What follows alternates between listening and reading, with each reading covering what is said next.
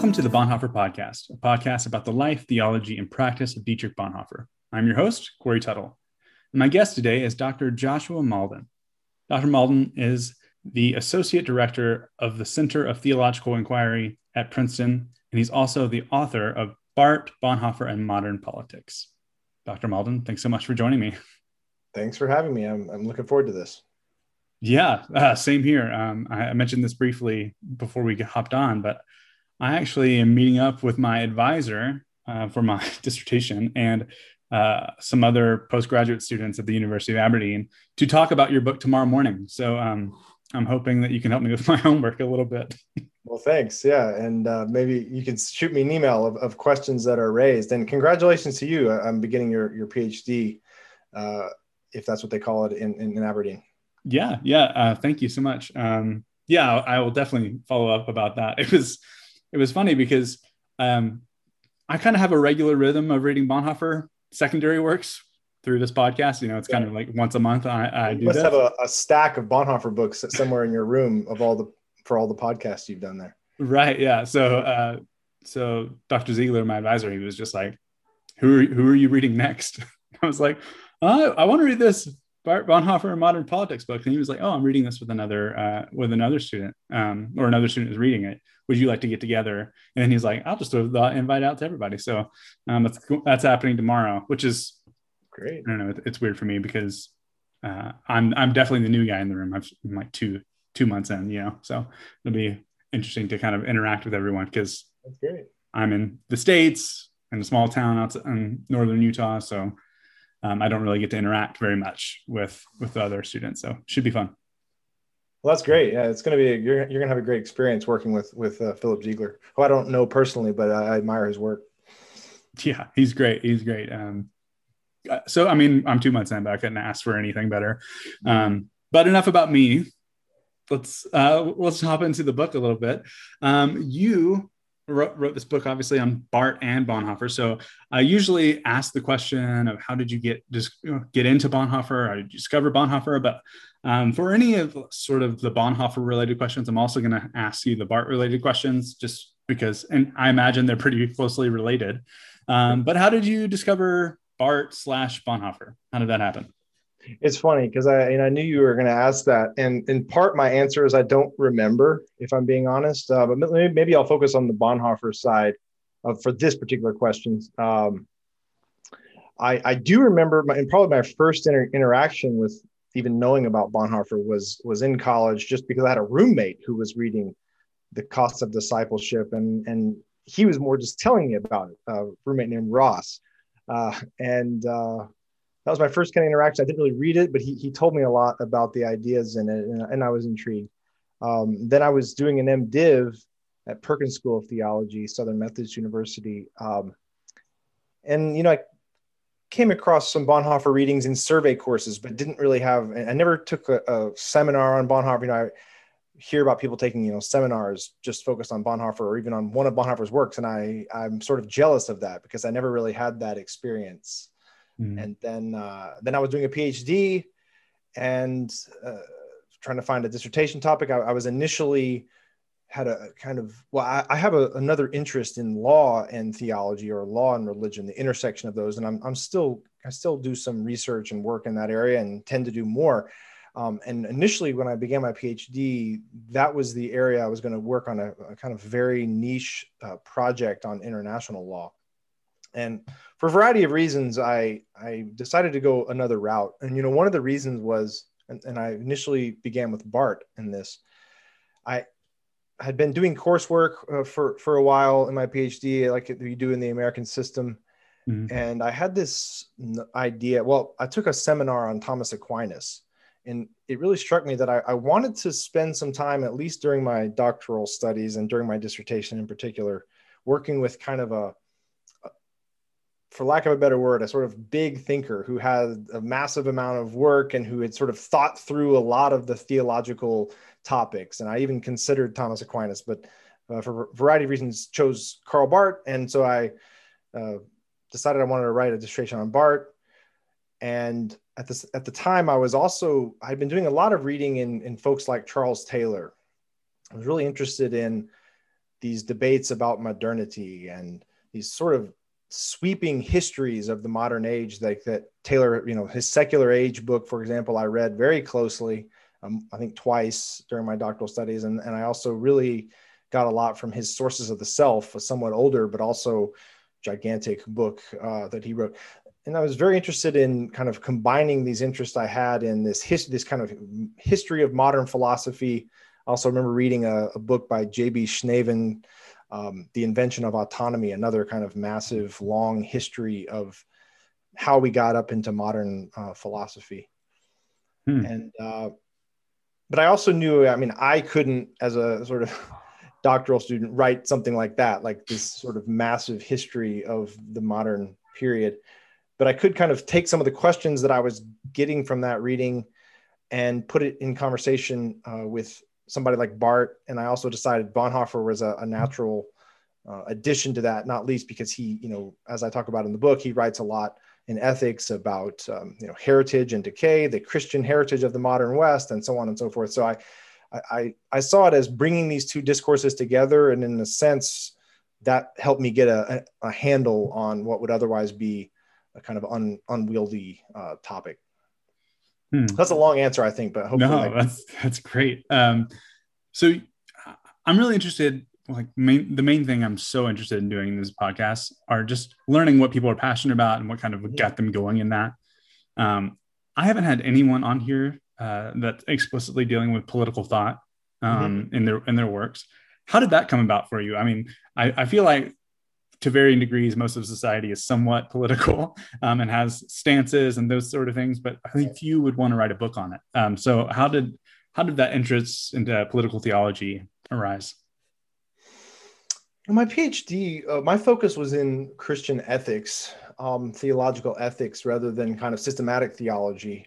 So I was always kind of beginning with these questions of religion and politics. And indeed, when I was sort of delving into the systematic theological questions, related to the Trinity or salvation or Christology, I always felt somewhat that was getting a bit outside of my area of expertise. So for me, it was always somewhat natural. And I always, even when reading Barth and Bonhoeffer, I was always kind of drawn to their more political stances. Now, that's not to say I really enjoy reading, someone like Barth, his Christology. I mean, one of my favorite books by Barth, maybe we'll come to this at the very end of the podcast, is a book called Evangelical Theology and Introduction, where he's really talking about, what it means to be a theologian, to talk about all the sort of wide sweeping aspects of the faith and so on. So it's not that I'm not interested in that, but I was always sort of, it was natural to begin with these kind of political questions, I suppose. Yeah. That's great.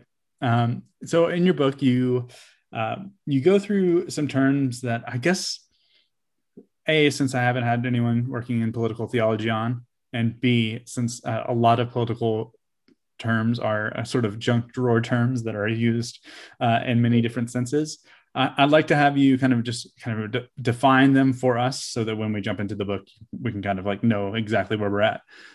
So the first one is just liberal democracy. So I think the word liberal is that one of those junk drawer terms that I'm not. So I figured it might be useful before we jump in to maybe know that.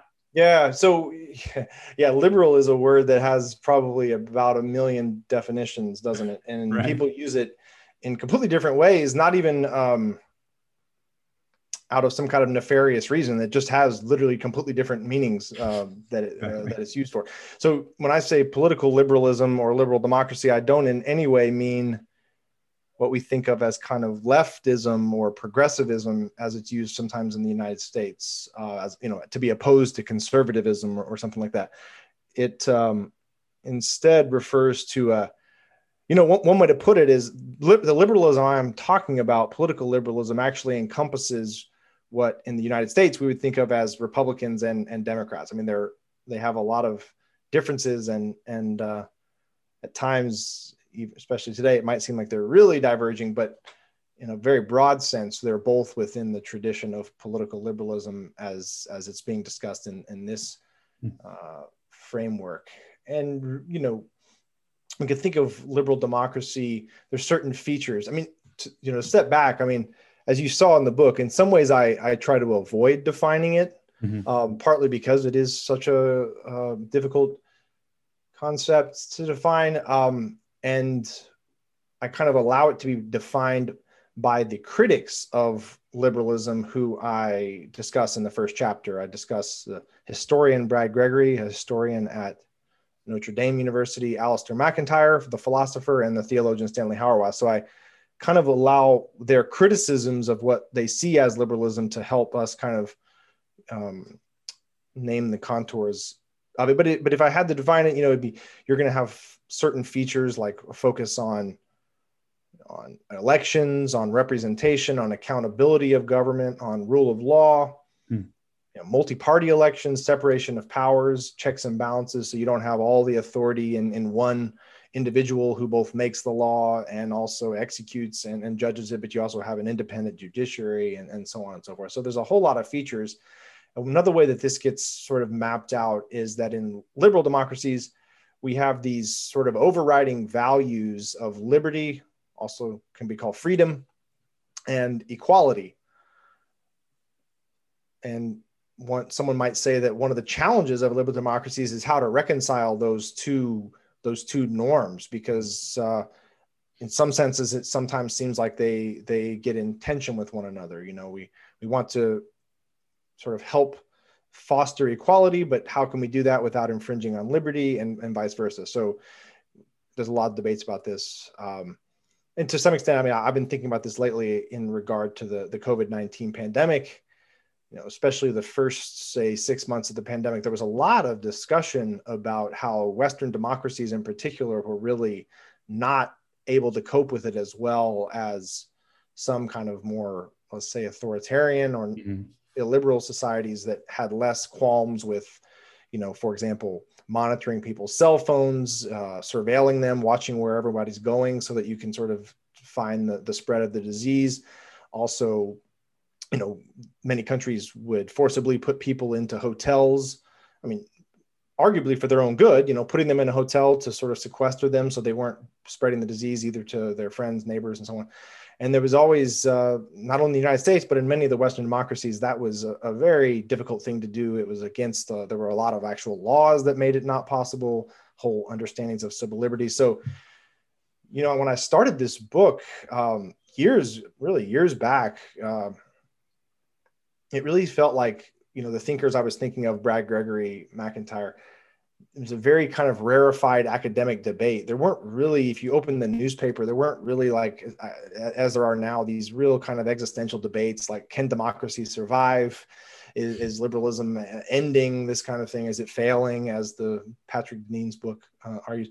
It kind of seemed like, a debate just amongst academics, but really in the last few years, it sort of became much more in the public conversation. Wow, that's great. That picture, especially with the pandemic, it's very clear in my mind now. Thank you. Another thing that I wanted to have you sort of define and walk through a little bit is the concept of modernity. I don't think I've touched on that at all on this podcast. So I was trying to kind of gear this towards anyone who's new to Bonhoeffer, who's just typed in Bonhoeffer into the iTunes store and trying to find something about him. So someone who isn't familiar with sort of pre-modern, modernity, postmodern, these sorts of ways of thinking. You mentioned a little bit about Charles Taylor. I know he's very, very key thinker in this. Could you sort of define modernity? And so I imagine that's helping define modern politics. Yeah, in some ways they're all kind of interweaved themes, and I kind of come at them from a lot of different perspectives. Just as I've been talking just so far, I've been focused on kind of political liberalism, even political philosophy, kind of normative claims about how we should organize our societies. There's other kind of ways at looking at modernization at a kind of more sociological level, where you look at how in the past few centuries, societies have changed in various ways. We are in many ways more individualistic. People are not in the kind of small communities for the most part. Of course, there's all kinds of counterexamples of this, but in the kind of prevailing kind of general society. People don't live in sort of small communities where their ways of life are given to them by the community. They instead are, part of this global kind of society. They can choose in many ways what kinds of norms, what kinds of ways of living they want for themselves. And some thinkers, and you see a lot of this in Charles Taylor, have talked about that in particular as being a challenge in various ways. And again, not all only because of the kind of political questions I've raised about liberty and freedom and so on, but instead that it's actually a challenge for human beings to live in that way. There's a kind of sense of malaise. We kind of lose our way. We have so many choices. We can go online and buy any objects we want. We can go around shopping and so on, that we kind of lose a sense of meaning in some sense. So those are kind of some of the themes. I mean, it's kind of difficult to define these big concepts like modernity, but those are some of the themes that I was interested in from reading people like Taylor. And I found some resonance in, especially in Bonhoeffer in some ways to that. He's the kind of things he's talking about in ethics, particularly chapters like heritage and decay. I don't know if that gets at what you're. No, that's great. I mean, I talk a lot in the book as well about kind of modern notions of eschatology and how there's this sense of that by being a modern people, we've somehow moved beyond the kind of dark ages that were before. So there's a kind of notion of progress. There's a kind of notion of how progress is itself providential, so that whatever, people are worried about being on the wrong side of history. There's a sense that wherever history goes, it somehow is moving forward. And I talk a lot in the book about the Francis Fukuyama, his book on the end of history and the last man. That was another book that very much influenced me at the time I was first getting into this project. And yeah, so it's great. Well, yeah. You mentioned also kind of a preview of that first chapter in there, that you have Brad Gregory, Alistair McIntyre, and Stanley Hauerwas kind of in conversation and list their various kind of critiques of modern politics. Now, I'm wondering if you can maybe provide like a 10,000 foot view of what those arguments are, and then we can jump into kind of how Barth responds and Bonhoeffer's thoughts on these things as well. Yeah, Brad Gregory is a historian primarily of the Reformation, but he's written a lot of books and he's a very acclaimed scholar. And so in some ways, I don't feel like that. Like I'm not trying to sort of summarize everything he's ever written, but in the book, I focus on a book he wrote called The Unintended Reformation. Came out in 2012, I believe. It's a long, like 700-page book. And basically his argument there is that all the problems that we see in modern Western societies, the United States being paradigmatic example, come down or are to blame on the Reformation. Now, why is that?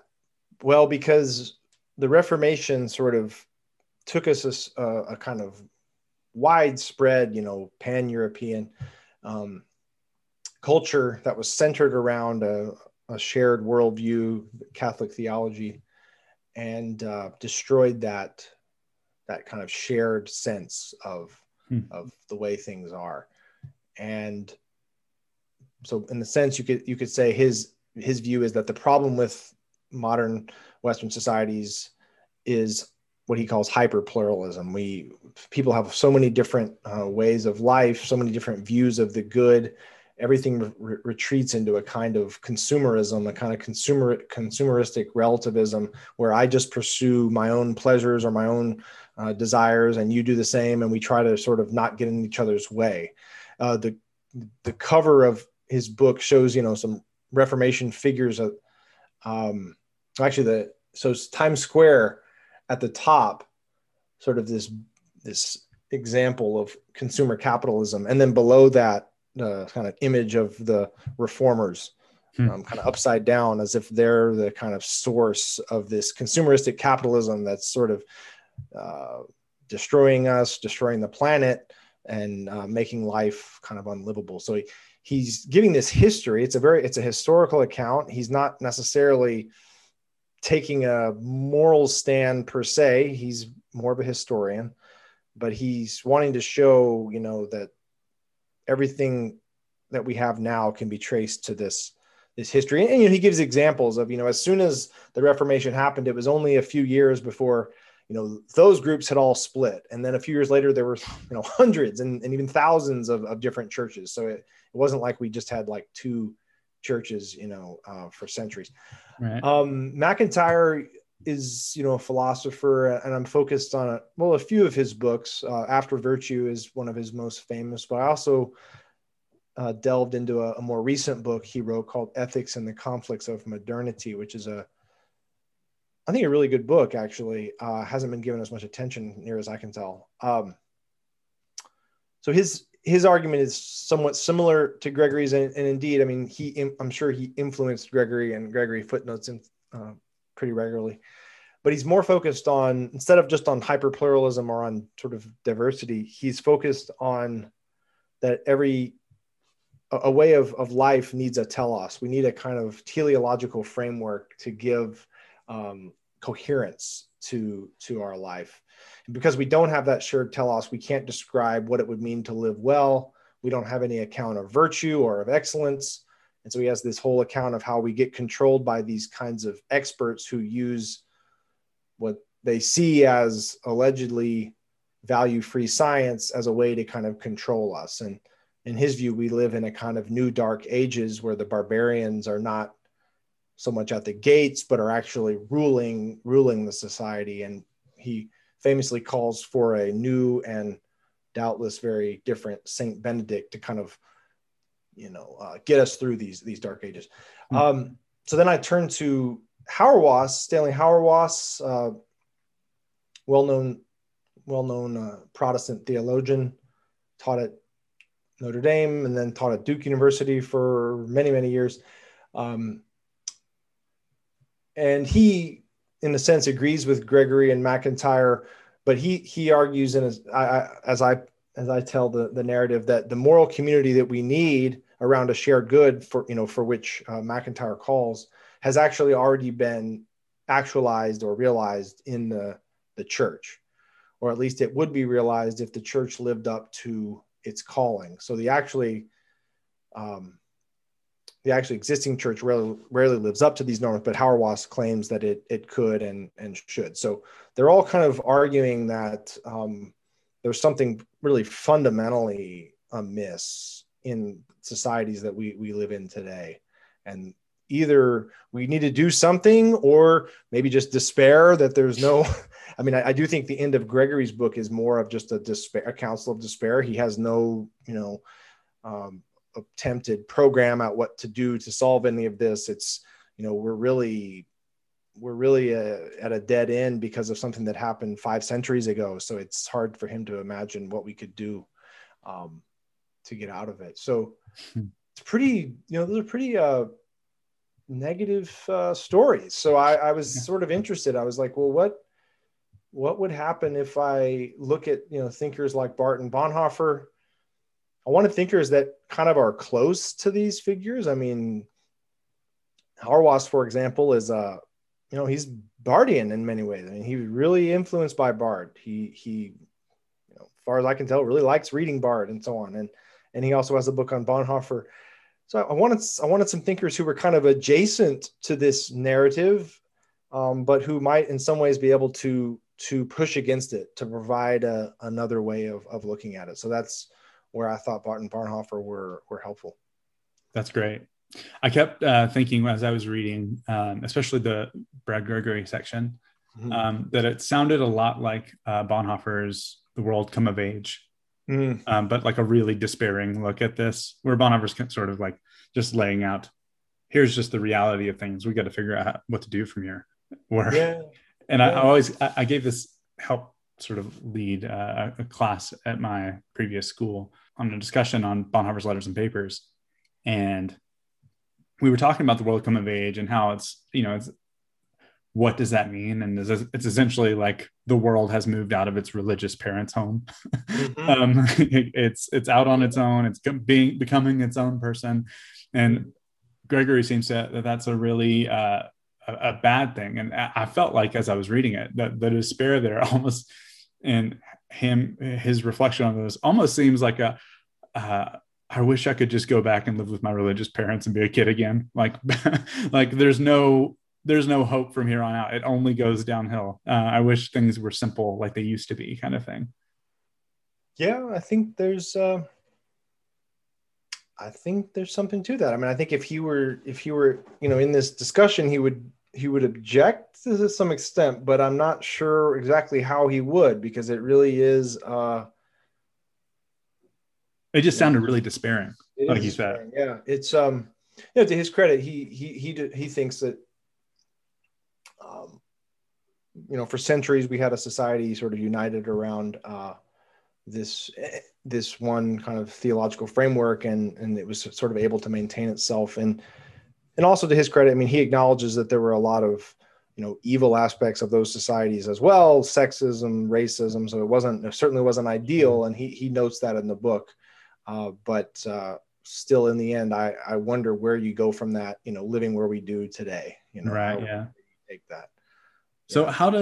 how does Barth's approach differ from all of these options?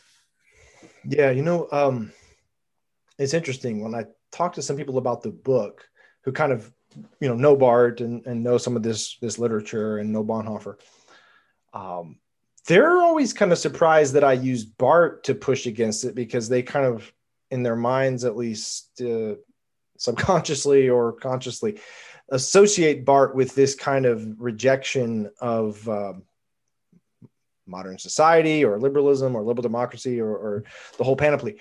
And they're sort of like, oh, I can see Bonhoeffer because he sort of, he's like the children of light. He's great and everything. So he's always doing the right thing.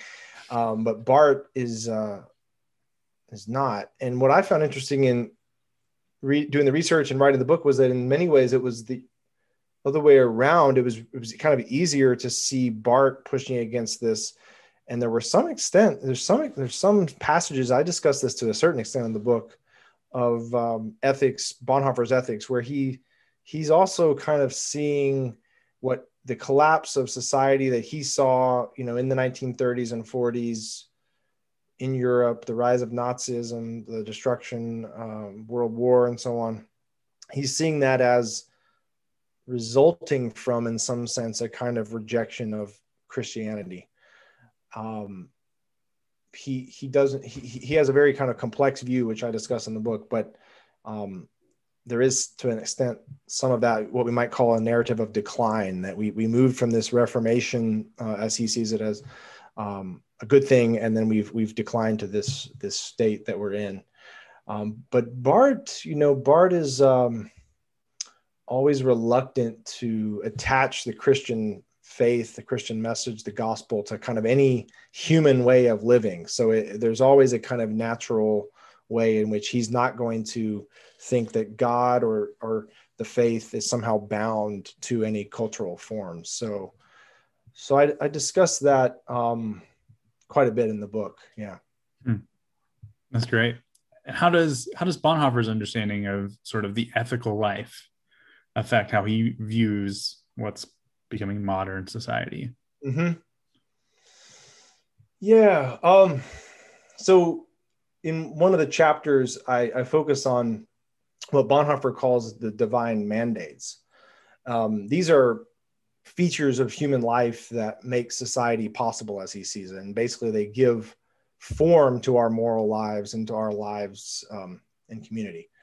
So they're what I call them, in my own kind of analysis of them, as institutions of ethical life. So that what they are, the mandates, as Bonhoeffer talks about them, are the church or religion, the state, marriage, family, and the culture, work, or the private economy is what I want to call it. So church, state, family, and culture. And the key is for Bonhoeffer that these various sort of areas of society should not encroach on one another. They should each have their kind of own integrity. So the state shouldn't tell the church what necessarily, what to do, or try to be the church, or try to provide a theological message. Neither should the church, try to govern the society. That doesn't mean the church can't be critical of the government, but it shouldn't itself try to, be the state, nor should it try to be a family. The family and marriage have their own kind of integrity, their own way of life. And then there's also a kind of space for work, culture, and a kind of a private economy. So each of these spheres requires its own kind of freedom in order to pursue its end. And as we were talking, I think in some email correspondence, Bonhoeffer is very much drawing on his Lutheran heritage. Luther spoke of the three estates comprising society: the government, the household economy, and the church. And those are basically the mandates as Bonhoeffer sees them. I was listening to the podcast you did with Michael DeYoung, who has done a lot of work to sort of retrieve and to outline the Lutheran background of Bonhoeffer, which was in many ways had been downplayed by Bonhoeffer scholarship for some generations for a variety of reasons.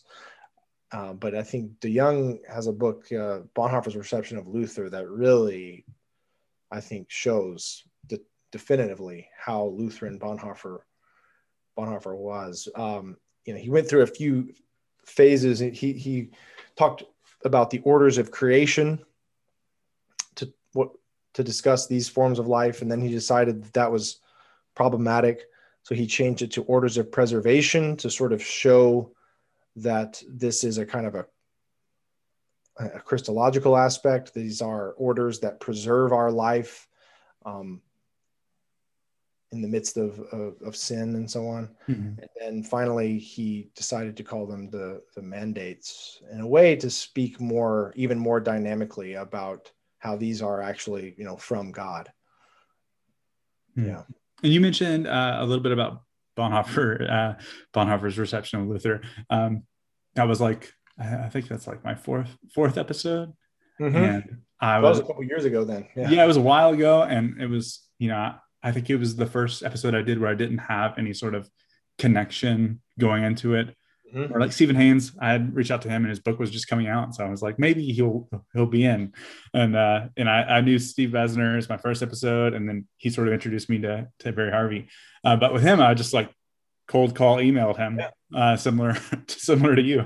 And I was like, I need to ask him everything I can. So I like read all three of his books. And I mean, that Bonhoeffer's Reception of Luther's book is excellent. And I think I interviewed, air quotes, for him for maybe 5 minutes. And it's like, it's a big book. And so might have to redo that one day. Michael, if you're listening, let me know. Actually, it's funny. I was just listening to that podcast yesterday, and you're right. You talked mainly about his first book. Yeah. Berlin and whatever, Bonhoeffer. Yeah, it's the Bonhoeffer's intellectual formation or theological formation. Intellectual formation. And then, but Michael did a great job of very briefly summarizing his later two books. Mm-hmm. I should have given him a lot more time, but I didn't want to take too much of it. Yeah, well, his book on Bonhoeffer and resistance was very important for my book. I mean, I'd actually written even that chapter on resistance and the mandates. I'd actually already written it, and in fact, Michael himself read it because I wrote it for a workshop that he was leading. And then he very sort of humbly and modestly said, you might want to read my book because it was very much on this topic. So I read his book. I think it was still in a kind of PDF proofs. And I was able, and that helped me kind of get, really go in more depth at the questions I was trying to get at before I published it. So awesome. So something I wanted to sort of just recap for those who aren't familiar with, kind of this inner working of the mandates, but also this Lutheran idea of the two kingdoms. Mm-hmm. that Bonhoeffer kind of plays off of. Could I have you just kind of list what that is from Luther's thought, and I guess I don't know how the mandates fit in there, I guess. Right. Well, it's a good question. It's one of the reasons why I think a lot of the Bonhoeffer sort of guild was to some extent trying to distance Bonhoeffer from Luther over the years, because the two kingdoms idea kind of fell on hard times, because it's this idea that from Luther, just to put it very, very crudely, that there's a kingdom of kind of the government and a kingdom of the church, and that these each are, Christ is involved in both. That's part of it. So it's not just that Christ is only in the church, and then there's this kind of evil government that the church is set over against, or should withdraw from, or should go sort of live off in the woods in some sense, because the government is the power of the devil or something like that. Quite the contrary. The idea is that Christ is made real and present both in the state and in the church. That's great. And one of the reasons why I think Bonhoeffer scholars were sort of worried about that idea was it seemed that you couldn't make sense of political resistance in that account. So if the church has its own kind of kingdom that shouldn't be interfering with the kingdom of the state, and vice versa, how can we take account of the fact that Bonhoeffer got involved in a conspiracy, to overthrow the state, the Hitler regime?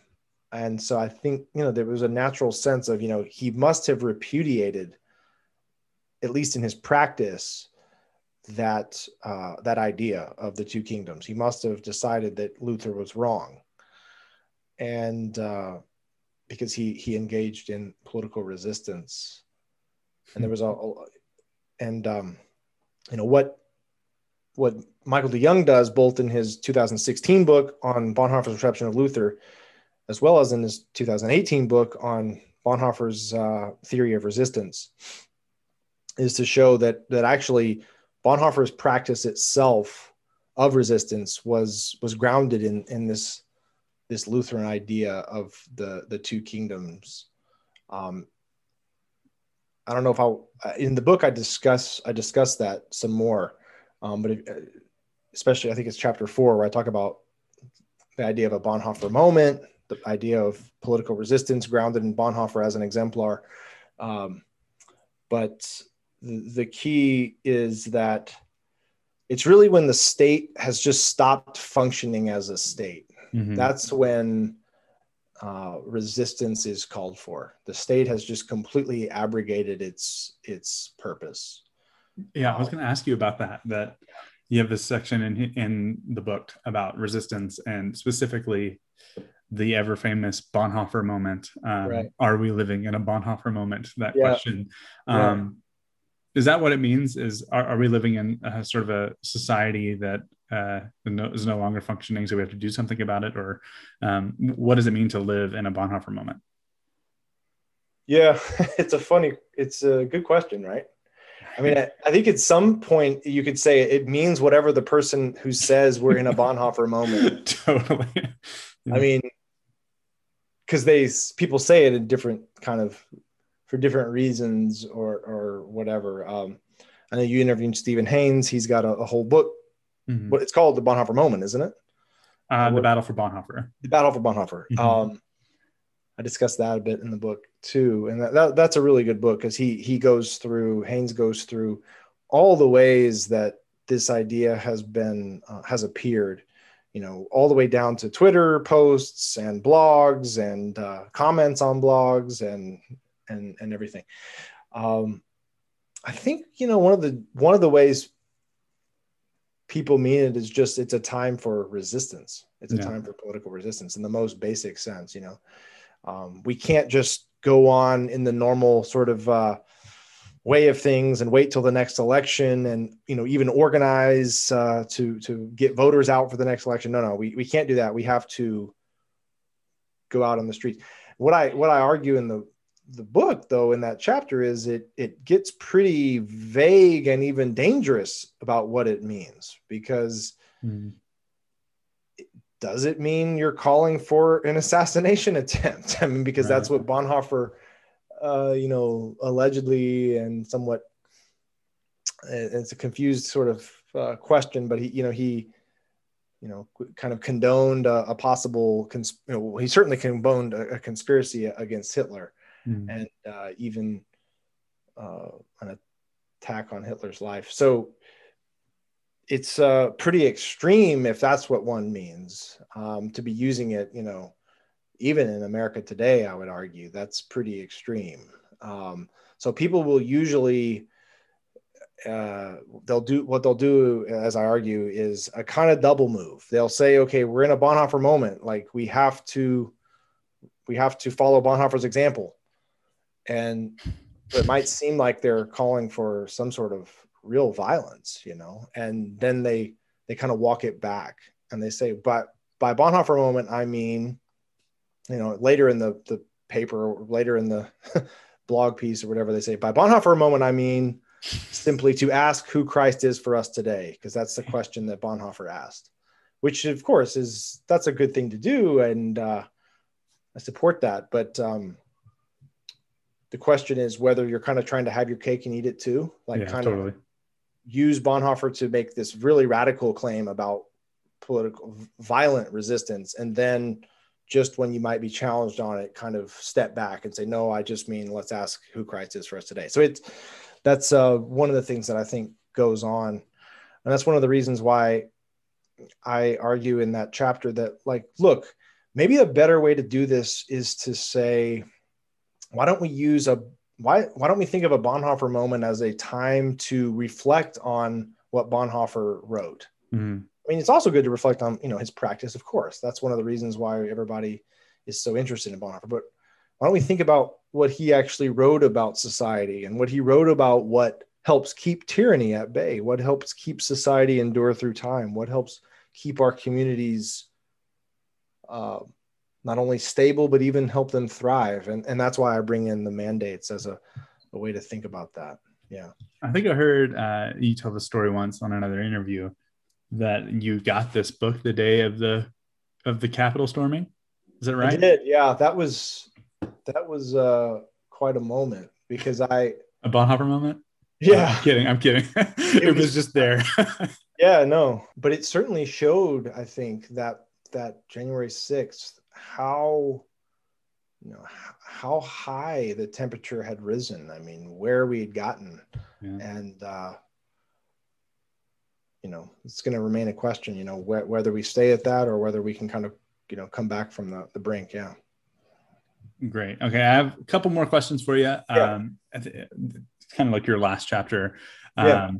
You write about Karl Barth's writing after Dietrich Bonhoeffer's execution. Yeah. And I guess I'm interested in learning more about sort of Barth's understanding of natural theology and how it led to the rise of National Socialism. Right. And sort of what's Barth's suggestion on how society should go on after 1945, let's say. Mm-hmm. Yeah, it's a pretty interesting and perhaps surprising, perhaps shocking argument that he makes. What he argues, and it's found in some of his occasional letters, which I talk about, but also even in the Church Dogmatics. He argues that there was a negative preparation. So not so much that natural theology, which is kind of associated with Protestant liberalism. And again, there I'm talking about liberalism in a whole different way from liberal democracy, but just to show again the various meanings. But what's considered, let's call it 19th century German Protestant liberalism, he sees as having a negatively prepared the way for National Socialism, precisely by taking away the safeguards which the Christian church, the Christian faith could and should have had as a way to kind of block that from happening. So it's not so much that it literally caused it, but it's that natural theology, this idea that the faith, the Christian faith somehow arises out of our human nature or something like that. um, took away that ability for a kind of critical stance over against culture. So once that was kind of in the water, kind of nationalism arose. That whole sense of a nationalism got theologically imbued. It kind of got incorporated into the Christian faith rather than critiqued by it. Yeah. Wow. It's so interesting. I'm so interested in that time period in general, obviously doing this podcast, but just to understand how, like, sort of the dominoes that fall in place for all these major world events. It was interesting in reading that Barth was one of Bonhoeffer's mentors, teachers to some extent, we could say. Barth was a good about 20 years older than Bonhoeffer, and influenced Bonhoeffer to a great degree. And but then, because Bonhoeffer was killed when he was 39 by the Nazis, Barth outlived him by over 20 years after that. So in a way, as I sort of discussed this briefly, Barth kind of became part of the early reception of Bonhoeffer. And he discussed some of Bonhoeffer's work somewhat critically. He was critical of the letters and papers and of ethics. He was more positive about Bonhoeffer's early works, actually. I was in the, there's a letter that he wrote in the 1960s when Eberhard Bethge's biography of Bonhoeffer came out, which was in 1967, I believe. And Barth claims to have read the whole thing from front to back.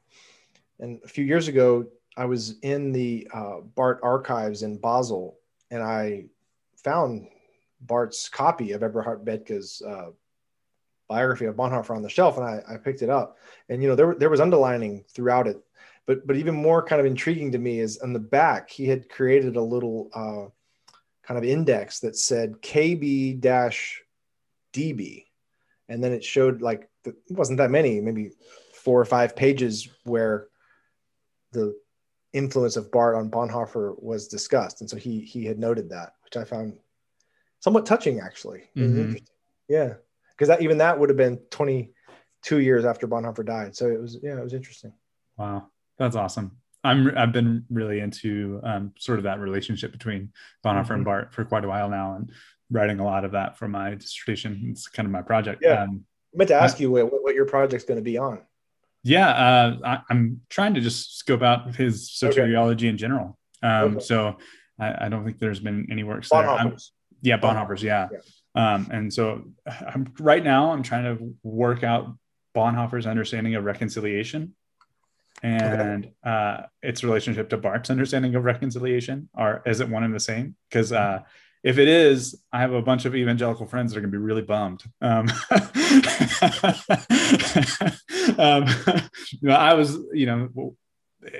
started this podcast and started interviewing Stephen Haynes, and immediately, coming to this from an evangelical background, was kind of blown away from Stephen's book, just realizing that getting into Bonhoeffer via metaxas was not the way to go. And that I had a very, very different view than the historical Bonhoeffer, which I know some people I know would become uninterested after that, but I found it more interesting. It's like, okay, well, who is this? And so I get to kind of know this person through doing this podcast. Has been great. But in that process, starting to really realize that the vernacular that we read in Bonhoeffer, I think we put so much of our lens on that. Obviously, obviously everyone co-opts Bonhoeffer because he's the guy, he really stood up against evil. But even in just like Christian circles about obedience and I think there's a great connection between the way that you think and the way that you live. So you try to say, okay, how does this person think so that I can live like this person who's had so much courage in the midst of evil. And then, but in doing that, I still think that we take some of those theological terms and put them how we would hear them in our Western American evangelical Sunday school lesson on reconciliation, when I don't think that Bonhoeffer's using it the same way. So all that to say, I'm trying to scope out and make a clear argument for here's how he uses these terms, which is interesting because he's Lutheran, so he's justification by faith is a huge thing. And I think Barth would say it's a huge thing, but I think they would probably mean different things and about the inner workings about how that occurs. Yeah. So trying to find the Lutheran Reformed split there too. So plenty to cover. I just started, but we'll get there. But I won't take too much more of your time. I have one last question for you. Well, I guess it's a two-parter because I'm going to throw in Barth too, but it's the old desert island question. So if you have one book by Bonhoeffer, one secondary source on him, a book about his life, theology, or anything, which two would you take? And then I'm going to ask you to do the same for Barth, but you cannot use all of the church dogmatics. You can, if you do church dogmatics, you get one volume. What do you think? It's funny you said that because I was going to ask if I could do that. Well, I mean, after you read it, you would probably be able to keep a fire going forever because it's so long. Right. Yeah. Or by the time I finish it, the ship will come to pick me up. Exactly. But so we were talking before. I've listened to several of your podcasts, which I really enjoyed, and I'll probably listen to all of them because I'm a big podcast listener. By the next few weeks, and so I've listened to several of the examples on this, and I'm not sure I have a whole lot new to add. I mean, I think I would go with Ethics from Bonhoeffer simply because, it's I get a lot out of it. I've every time I read it, I kind of forget things that are in there. It's pretty dense. It's kind of a late work, so you feel like you're getting like the mature Bonhoeffer when you read it. So I think I would have to go with Ethics. Secondary source, again, I know someone else has used this on your podcast, but I think I would also go with the Oxford Handbook of Dietrich Bonhoeffer, just because there's so much there by so many good authors, and that would keep me reading for a while. So I think I'd have to go with those.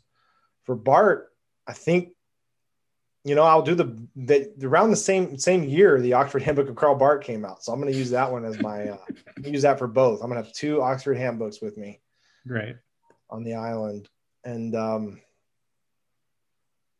what would I do for my primary text? I did have all 13 volumes of the Church Dogmatics in mind. I can't use that. I think I will go with Evangelical Theology and Introduction. I have listened. I got the audiobook of that actually, which is I think the only Barth book that's on audiobook. Sadly. I like audiobooks. Yeah. And I listened to it. I mean, this sounds crazy, but I listened to it like over 10 times. It's so good. Have you read it? So I haven't done I did the audio maybe I got it from my library and then ran out kind of thing. Yeah. Like a digital copy of it. Okay. But I have a physical copy of it and I read it probably 4 months ago and was just blown away. I don't know it's so rich and it's so, he wrote this like in 1962. You can tell it's a short book, maybe 200 pages, 150 pages. It's got so much of everything kind of there, but it's like so much. It's like, just the mature Barth, but also he's kind of surveying everything rather than kind of getting so much into the nitty gritty. It's really great. And it holds up well, even listening to it. So I would go with that. Awesome. Well, speaking of audiobooks, I saw this today and I thought I should mention this because usually these books that the people that I'm interviewing are academic books, so they're like pretty pricey. So they're hard to get your hands on. But I think today is June 8th. I think it's going on for a little bit longer. There's like a Prime Day deal on Amazon for you to get an Audible membership for $6.95 US, and your book is available to get for $6.95, which is like by far the cheapest of any book that I have had anyone interview. So I wanted to throw that out there because I know that academic texts are expensive. So if any of the listeners are interested in reading this book, Barth, Bonhoeffer and Modern Politics by Dr. Joshua Mauldin, $6.95. You can't really beat it. Can't beat that. Yeah. No, even on regular days, the audiobook is only $10. Oh, awesome. So yeah, I was happy to see that too, because the hardback is pretty pricey. So I was delighted that it came out in audiobook, and I'm myself a big audiobook listener, so I was happy. Yeah, same. Yeah, I listen to audiobooks all the time. Yeah, I don't know that I'll listen to my own, I have to be honest, but I do listen to other people's audiobooks. Fair enough. I wouldn't listen to mine either. I don't blame you. It's not me reading it either. I'll point that out. It's okay. A professional. Cool. Awesome. Well, thank you so much again for doing this and taking the time. I really love the book. It was so different from the other typical theology books that I worked through. So it was really, I guess, stimulating. I thought about it for days and just thought about the understanding of the world and society and how Bonhoeffer and Barth kind of interact with those things. So you gave me a lot to chew on, and I really appreciate you just taking the time. Well, yeah, thank you, Corey. I really enjoyed it. Awesome. All right. Well, take care, and I hope to talk to you soon. Absolutely. Thank you for listening to this episode of the Bonhoeffer Podcast, and thank you to Dr. Mauldin for coming on. If you enjoyed this episode, please leave a review in your podcast app, and it will help others find the show. If you would like to support the podcast, you can do so by going to patreon.com/BonhoefferPod. We have quite a few supporter benefits available on there, so please check those out. And speaking of the Patreon, special thank you to the supporters of this show: Soren Jensen, Andrew Clark Howard, Arthur Hautz, Greg Harbaugh, Chris Sunby, Wilco Ollies, JT Caldwell, Chris Baker, Diego Reeb, and Kevin Dykstra. And, of course, as always, a special thank you to you, the listener. I love doing these, and I look forward to them each month. So, thank you so much for listening.